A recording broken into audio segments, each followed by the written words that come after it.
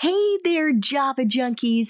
Happy New Year. Hope you had a fantastic holiday break, and I want to wish each and every one of you an incredible 2019. And I hope that you'll be able to take your mental and your physical health to the next level, and of course your energy too, so that you can become the best version of you this year. And if you need some extra inspiration to kickstart your new health regime, your exercise and nutrition, getting more sleep, and maybe some meditation, which I highly recommend, you are welcome to check out the Wellness, Health, and Self-Care section of T4C. You can find it on our homepage at time4coffee.org. Just scroll down until you see all the boxes showcasing various professions and go to the bottom and you'll see Wellness, Health, and Self-Care, where we've organized all the episodes we've done with the experts in that space, and they're just waiting for you to listen to them. In the spirit of the new year, I have an exciting new promotion to offer Java Junkies, especially those of you who are still in college. For the very first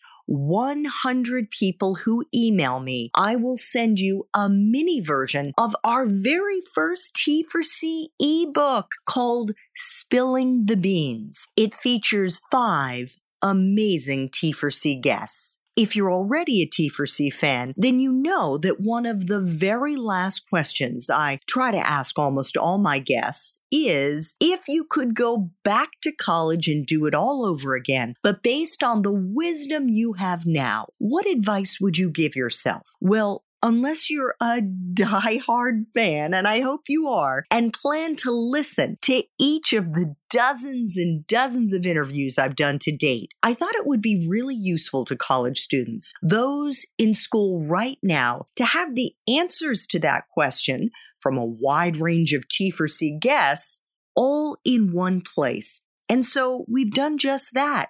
We've done the hard work for you. And so all you have to do is send me an email to Andrea at time4coffee.org and say, I'd love a copy of the mini version of Spilling the Beans.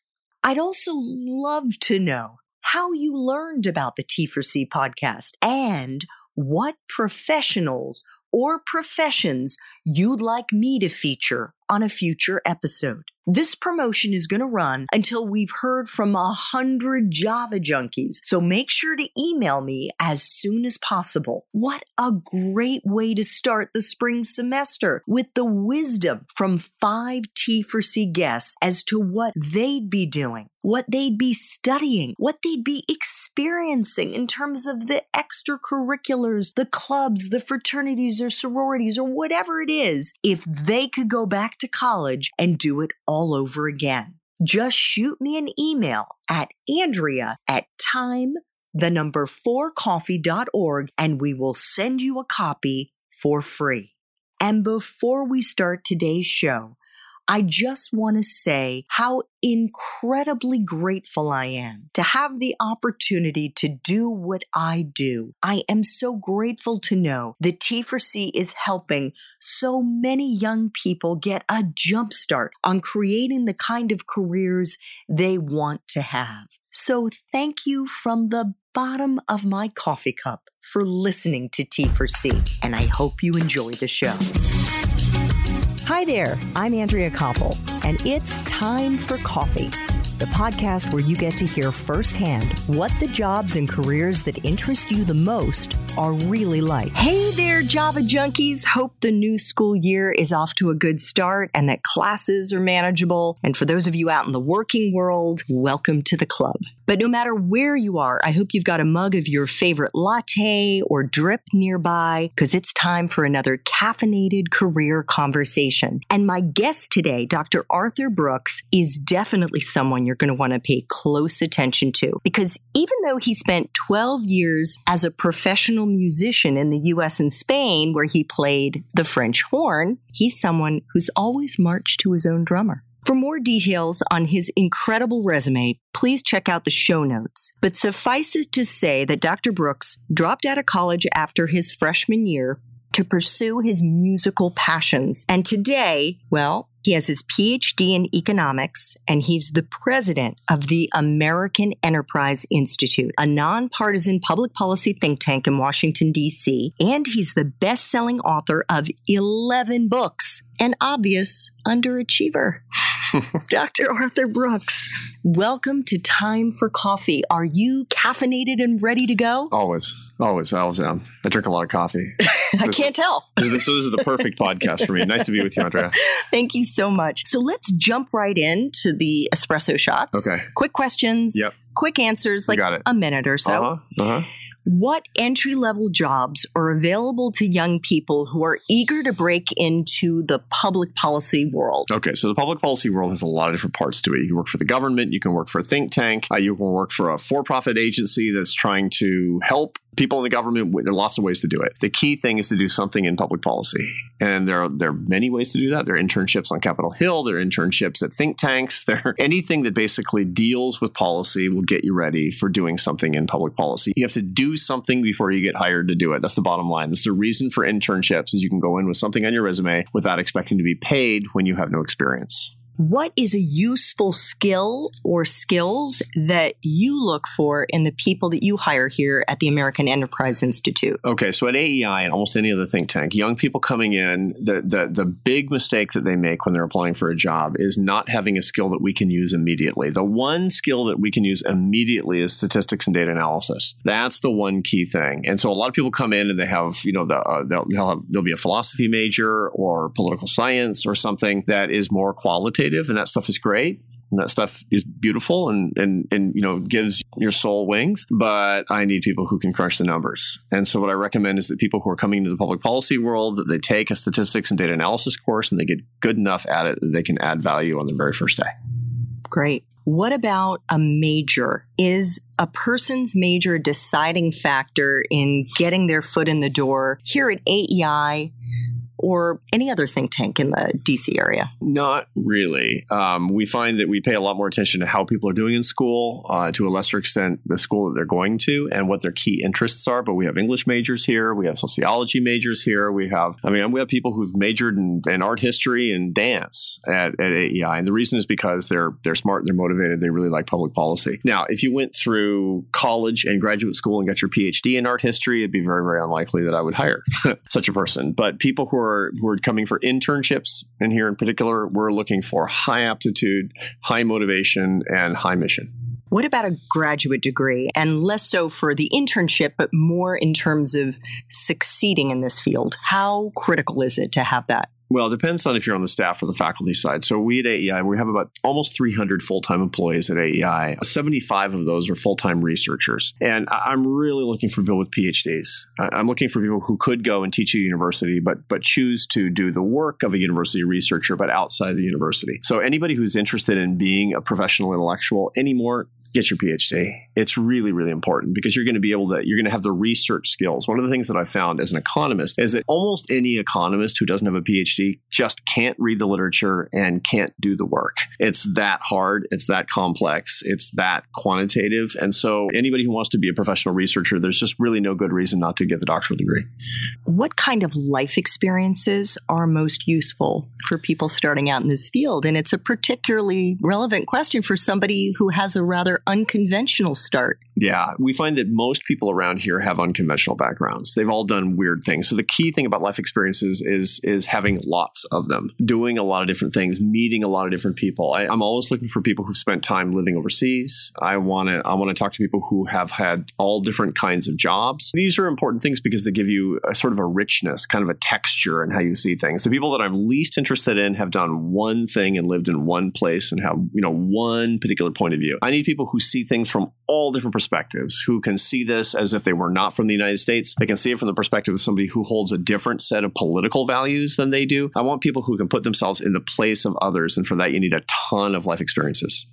What is the best part for you about being in this profession? And I ask you that not necessarily just as the president of AEI, but as somebody who cares very much about the world of public policy. Public policy at its best is about serving others.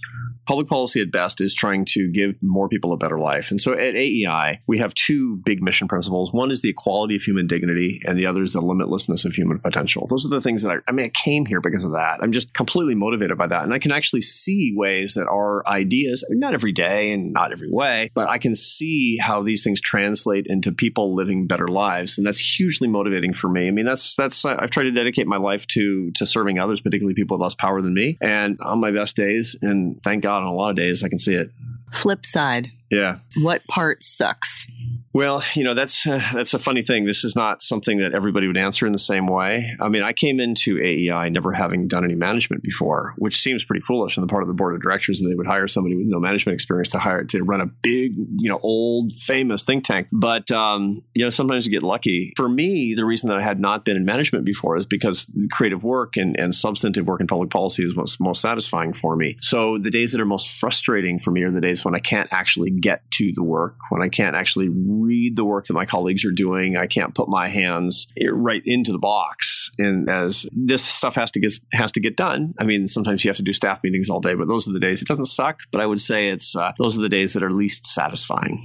What about the best career advice you've ever gotten? So my great mentor was a political scientist by the name of James Q. Wilson. He was maybe the greatest social scientist of the past 50 years. He sat in on my dissertation defense when I was finishing my PhD, which went very poorly, by the way. And he sort of followed the development of my career, wrote the foreword of my first book, and then he was on the board of the American Enterprise Institute when I came here as president. So he saw me all the way through from the beginning until he died in 2012. At one point, I went to him and I asked him for career advice. And I was kind of worried at that point because I was coming up for tenure and I was writing for the Wall Street Journal a little bit in addition to my books and academic articles. And I'd been kind of identified as a political conservative, which is unusual in my field, or it was when I was teaching at Syracuse University. And I said, I kind of feel like this is a danger, political or a career danger for me. He said, don't worry about it. And I said, well, what should I do? And he says, be twice as productive and 4 times as nice as the liberals and you'll be all set. Best advice I ever got. Are there any movies or fiction books that you think come close to capturing what this profession is like? This profession is different for everybody, but to be the president of a think tank actually requires relatively little thinking in tanks and mostly a lot of sitting on planes. So I do about 100 trips a year. I do about 175 speeches a year. And I'm primarily responsible for kind of being the pitch man for AEI, so people understand what we're all about. Also have to raise a lot of money. We have to raise about $50 million a year to keep the doors open. So my job is kind of like running for the Senate, but never getting elected. And I would say that the movie that best kind of sums up what my life is all about is Up in the Air. I don't look like George Clooney, but I kind of live like him in that movie, except for all the immoral parts. And then final espresso shot. What would people be surprised to learn about your profession? I think that there's a tendency to think that at think tanks in Washington, D.C., we have a tendency to sit around all day and just kind of stroke our chins and say, well, that's very deep and have these big intellectual conversations. The truth of the matter is that there's a lot of work in the field where our scholars are out talking to public officials and on the Hill. Our poverty studies program, we're working in programs where people are in poverty. We have a physician at AEI, a full-time scholar who's doing work on the opiates crisis. Right now, she's living in a little town in Ohio doing field work. Writing a book, working with drug addicts and their families. And so it's the fact that we're actually touching the people. As Pope Francis would say, the shepherd needs to smell like the sheep. And I think that this is a sheepier profession than people probably realize. Dr. Arthur Brooks, thank you so much for making time for coffee with me and the Java Junkie community today. Delighted. After 10 shots of espresso, I hope that everybody can sleep tonight. Thanks so much for listening to Time for Coffee, where the professionals in the jobs that most interest you always have time to grab coffee 24/7, no matter where you live. I have one quick favor to ask you. Remember to rate, review, and subscribe to Time for Coffee. Thanks so much.